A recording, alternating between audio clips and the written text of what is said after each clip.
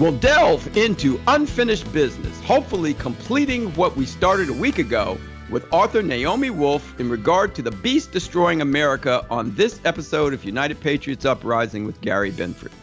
I'm your host, Gary Binford. Thanks for joining us.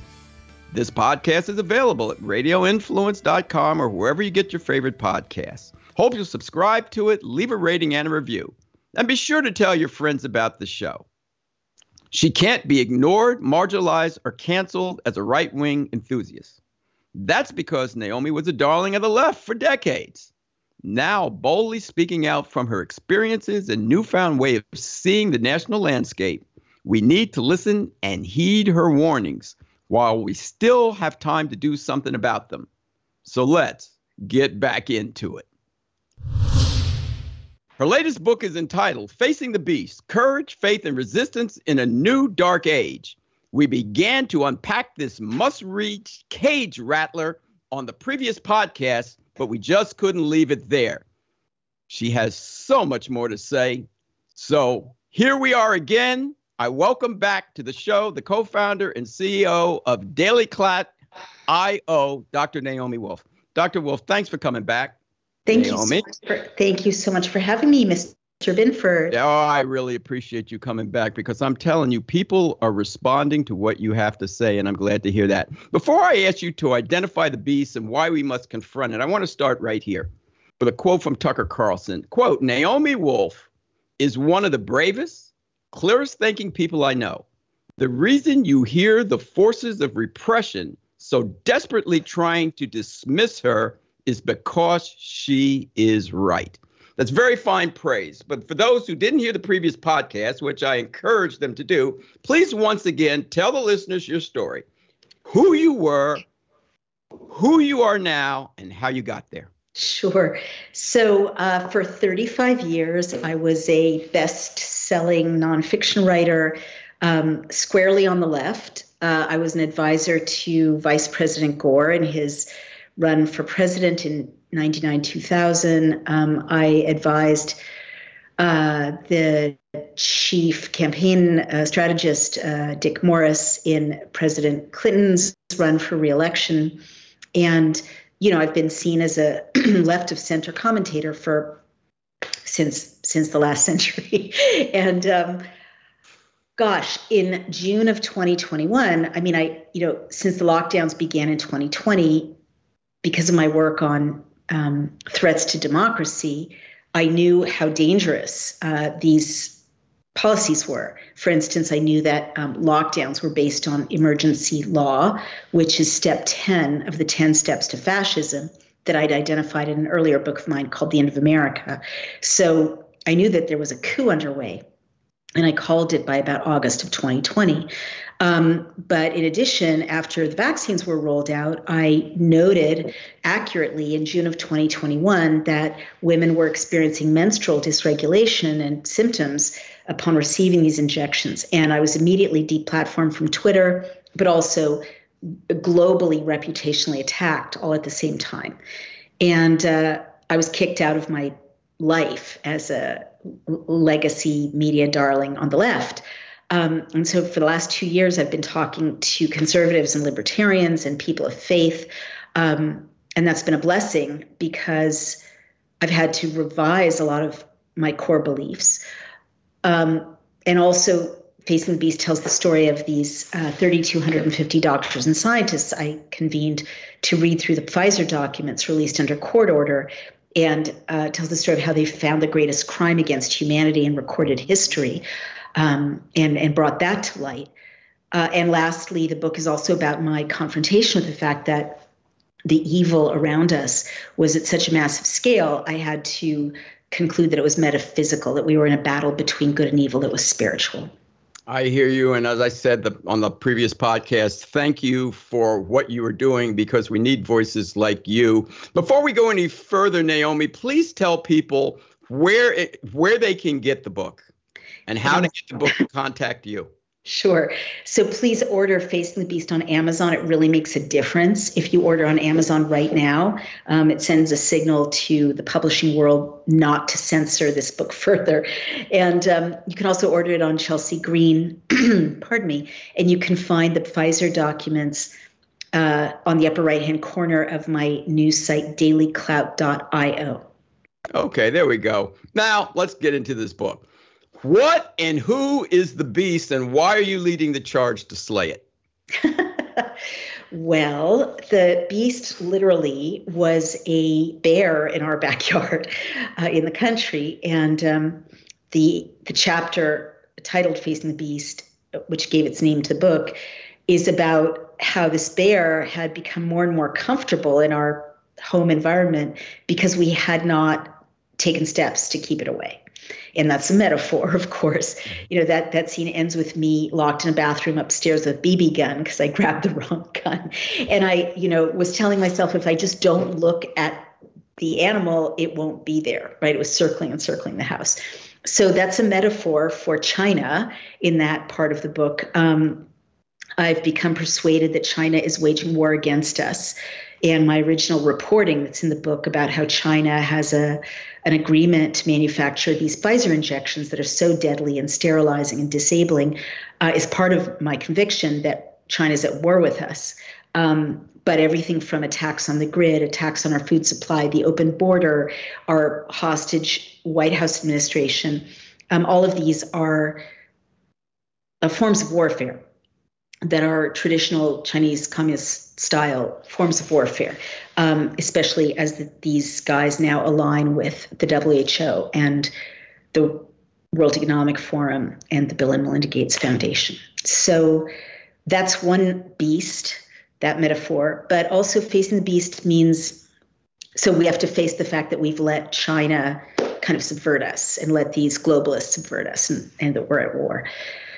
But also facing the beast has to do with facing ourselves and facing what happened in America with the collusion of half the country for the last 2.5 years, meaning that overnight, half of America embraced a discrimination society, not that different from Jim Crow laws that created two tiers of human beings. Some could enter restaurants, some could sit at lunch counters, some could, shop for groceries, and others, because of their medical status, in this case, were non-personed, unpersoned, and targeted with hatred and ostracism and excluded from society and made less than and othered.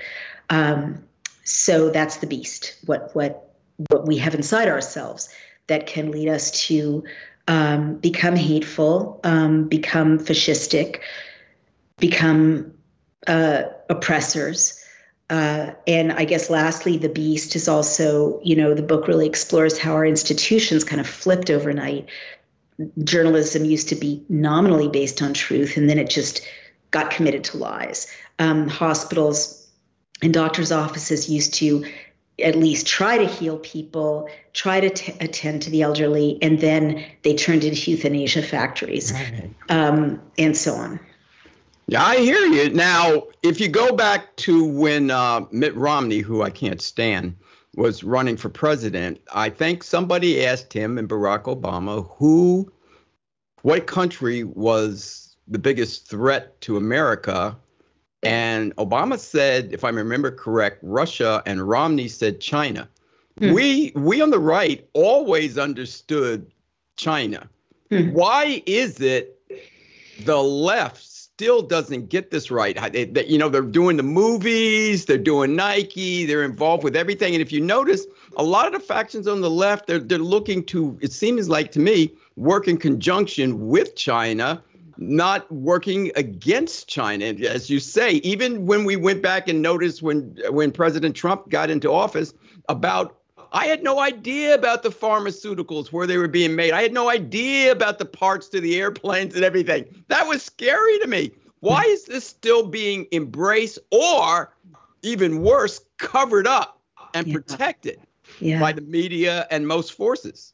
That's such a great question. I mean, I guess one reason the left got in bed with China in a completely uncritical way. One reason is that, the left has been propagandized to fear criticizing anything, no matter how worthy of criticism, if someone can call them racist. So they literally don't want to say, the Chinese Communist Party has a bad agenda, because that might sound racist. Like, believe it or not, these people are that crazy.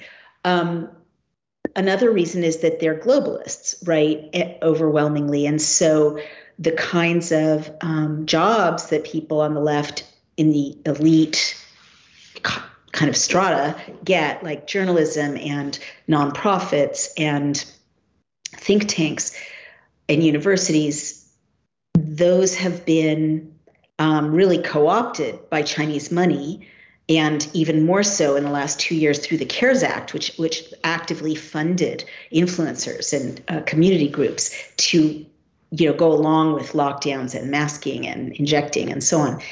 So they don't want to see what's wrong with China, because they make more money not seeing what's wrong with China. And the last reason is that globalists really don't care about nation states. I have a whole chapter on this in Facing the Beast. So they don't really care if, like, they can't even visualize treason anymore, because they don't care if the Bill and Melinda Gates Foundation, the World Health Organization, run the world with a one world government, essentially, because they're no longer attached to America as a concept or as a nation. And the right, to their credit, still love their country.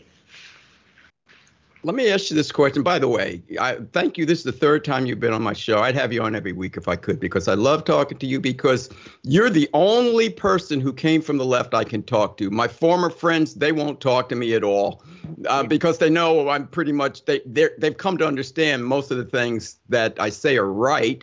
Not because I said they're right, they're proven out historically to be right. Mm-hmm. And they just want to stay on the left, like we talked about last time. So I'm very curious, flip the script, if it were the Republicans, if it were MAGA, if it were the Trump followers and President Donald Trump aligned with China, wouldn't all hell break loose and the media would be saying he's guilty of treason and we'd all be thrown in stocks, jails, sent to Siberia, and he would have probably been put before a firing squad by now? I don't really know. That's a great question. I sort of feel, looking back, and there's a chapter in my book called Dear Conservatives, I Apologize, that, goes into detail about this. I sort of feel like no matter what he did, the left was going to criticize him. Like, I found out to my astonishment that he was really good on Israel-Palestine, and that, he kept peace there for his whole administration and hammered out the Abraham Accords. I really hadn't paid attention to that, because I'd been so propagandized by, all the horrible things he allegedly did wrong. That's a pretty big accomplishment. Let me say one thing before you go on. The very first thing he did as president, which really had Christians raising our hands and saying, yes, thank you, he moved that embassy from Tel Aviv to Jerusalem. And that sent a message to the world about the support of Israel. And were you aware of that, or did you say, hey, this is one of the move we've been waiting for? But yet the left slammed him for it. Yeah. Well, I was aware of it. And at that time, I would have been one of the people slamming him, because that just, in the worldview that I believed in at that time, that's just such a provocative thing to do, But I now see that a show of strength and a show of support to Israel by the United States actually protects everyone in the region, and that this whole catastrophe of October 7th and the bombardment of Gaza really has come about because America is so weak and such a weak ally and so equivocal in its allyship with Israel and other allies around the world. So that that just endangers everyone when America is seen as a weak ally and a coward. Hear you.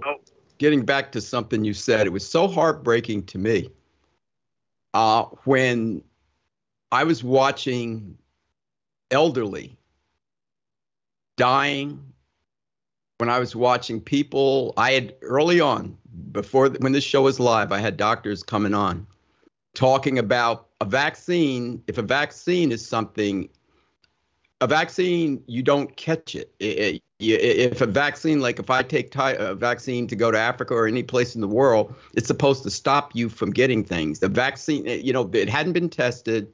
They had to get everything off the market that could help you fight the virus before they could even ram this thing through.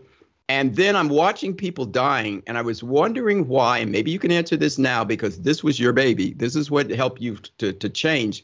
When you're supporting the Democratic Party and Fauci and people, I'm saying people who are supporting the left and supporting this weaponized virus and this unsafe vaccine, and you're seeing they won't even allow us to put it on the table. Let's have a discussion about whether it's safe or not. Let's get top doctors around the world to discuss it. Let's have a forum about why, when the swine flu was killing people, Obama just kept everything open. Why did you shut everything down but liquor stores and strip clubs? And now you're finding your relatives, your very own loved ones dying, and people still couldn't speak up and help us fight this. Why did that go down that way? I'm sorry, you're saying why was there censorship? Yeah, why did that go down? No, I'm saying why did it go down that way that a lot of people on the left are still allowing them to get away with this when it was their relatives that were dying, when it was their relatives. Yeah. My sister was the first person in Charlottesville, Virginia, to come down with this. She had a private doctor that put her on ivermectin. She got everything that she needed. She was the first person they tested in John Paul Jones Hospital. By the time she got in there, a private doctor had already given her prescriptions to give her stuff that saved her life because the hospital wouldn't have been able to do it. My point is, people are looking and you're understanding what's going on to your friends and your relatives, especially the elderly. A lot of them have died, but they can't come off. They won't help us fight this. Right. Okay, now I understand your question. It's a bad one. I mean, it's a bad reality, right? I see it. Well, first, there's, I think, the spiritual component. And I go into this in Facing the Beast, in this battle between good and evil. I mean, I can't believe I'm saying this, but the New Testament, I think Revelation, talks about a fixed delusion. And people on the left who are critical thinkers, highly educated, friends and colleagues of mine, will not stop believing things that aren't true, no matter how much evidence you provide them. I think you and I have talked about this. It's called the spirit of delusion. The spirit of delusion. There you go. If you don't want to believe the truth, God will allow you to believe the lie you want to believe. And the problem that creates, we can't reach them. Because once they take the spirit of delusion, they think they're right. I have proven to people that evolution was impossible. And the guy said, you're right, but I'm going to believe it anyway. That's a whole other conversation. But another reason I think people on the left are resisting grappling with what's going on is imagine the guilt. Imagine the guilt if you injected your child, injected your mother, or urged her, badgered her, bullied her to get injected. And now someone's got a stroke or someone's got dementia or someone's got a heart condition. It's so crippling to face what you've done and also your own self-evaluation if you were taken in by these lies, right? That's going to be hard. I mean, I would like to think I would face it anyway, for the good of my loved ones if I had done that. But who knows, like how awful you'd want to believe anything before you'd want to believe that you'd endangered your own child. Another reason really may have to do with brain damage. I'm really sorry to say that, but our team broke the story some time ago of how these lipid nanoparticles are designed to cross the blood-brain barrier and they cause inflammation. And the inflammation literally causes brain damage, not in everyone, but many people have seen their loved ones' personalities change or much more impulsive thinking, more binary black and white thinking instead of nuanced reasoning, no impulse control. That can be damage to the prefrontal cortex caused by brain inflammation by these injections. So people might just be kind of losing their minds. or not able to reason as well as they used to be able to. I see this professionally all the time. I see people behaving professionally in rude and impulsive and disorganized ways that they never would have behaved before. Those are some of my best answers. And I guess a final part of it is, on the left, really, really, truly, we think we're better than everyone else. I mean, we do. I don't. But, my people really do. They do. I'm just being honest. I'm making faces, people. That's why she's laughing. and what that does is, you can show people, President Obama's kill list, and they really don't care on the left because he's their guy. He's like them, So the algebra is, we're good people, we're smart people. The other side are stupid, hateful people. So even if Dr. Fauci, whom we adore, misinformed us, we're not going to pursue it because good people can only make innocent mistakes. Well, I'll tell you something, that the one aspect of this that, boy, you talk about people living in delusion. You have children, right? Yeah. Yeah. Okay. The one thing, my mother and father, who did not go to college, they weren't really that educated. And the one thing they did, they both sat me down, especially my father, and said, son, all along my life, these are the mistakes I made. He said he doesn't drink, he doesn't smoke. He would always tell me, and the mistakes they made, a good parent will try and tell you what not to do. That's what's scary to me, Naomi, about the left continuing to keep their head in the sand over this virus and vaccine, because it's going to continue to fester. You can't get your child or your husband or your wife back if it killed them, but you can stop it now and save the rest. Yeah, it's heartbreaking. I mean, here's exactly how it plays out. I'm back in Brooklyn, and I'm seeing some of my old friends, and they won't ever say you were right or I'm sorry you were maligned. What they are starting to do, it just breaks my heart, makes me want to cry. The first thing that total strangers will say when they meet me socially, like total strangers on the left who are being introduced to me socially, the first thing they'll say is, my mom had a stroke, or I have shingles now, or, I just had COVID last week, if they're fully vaccinated, or, they'll tell me their symptoms or their loved one's symptoms. And it just breaks my heart. And I'm not allowed to say, well, that's a vaccine injury, and here's how I know. And why can't you say that? Or they won't let you? Because see, as you and I know, what is happening here is their immune system has been destroyed. So it's almost like what happened with AIDS. You don't die from AIDS, you die from something else because your immune system was broken down to prevent it, right? No, exactly. Exactly. And that's even more the case. Why can't you tell them? Well, how can I put it? You know how you can feel like a social taboo, an unspoken social taboo? I feel that it would be incredibly disruptive and traumatic if I were to say, well, that's obviously a vaccine injury, but I feel that we are communicating about that in an unsaid way, in an unspoken way. And they let me say things indirectly, like they'll say things like, my mom had a stroke and the doctors say they have no idea what caused it, and she's healthy and she's 63 years old. And I'll say, well, of course they'll say that. And we all know what I'm talking about, right? And there's like this, it's more like when someone dies, and it's so traumatic, you say, I'm so sorry for your loss, but you don't say, I'm so sorry for the loss of your wife in a car crash that, decapitated her. There are things you just don't say because they're so raw, but people are wanting to talk around it. It's not a helpful way to communicate. I know. Yeah. But I feel like people are kind of, it's sad, people want, I don't know, it's almost a confessional, they want to tell me, maybe they want me to absolve them. Maybe they want me to give them direction for, how to treat their injuries. I'm not a medical doctor, but I'm connected with a bunch of dissident doctors. I really don't know, but I've found it really notable that literally, someone will say, this is Naomi Wolf, and they'll say, my mom has a stroke. Naomi, one thing I've learned from talking to you, we can never take the meat off the bone because it just seems like the more meat we try and take off, the more meat comes back on the bone. But this has been wonderful. Really, please tell people once again how they can get the book. It's called Facing the Beast: Courage, Faith, and Resistance in a New Dark Age. It's an outstanding book.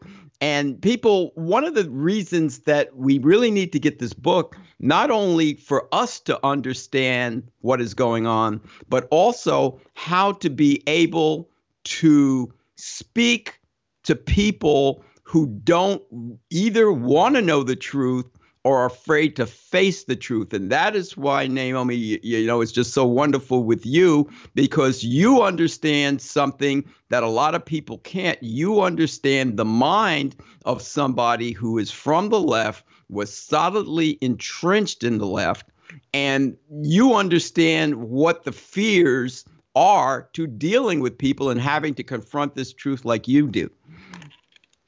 So some of the chapters of the book: Thinking Like a Tyrant, The Subtleties of Monsters, Facing the Beast, How Lies Killed Books, Dear Conservatives, I Apologize, Red Sparkly Shoes, The Last Taboo, Not Dead Yet.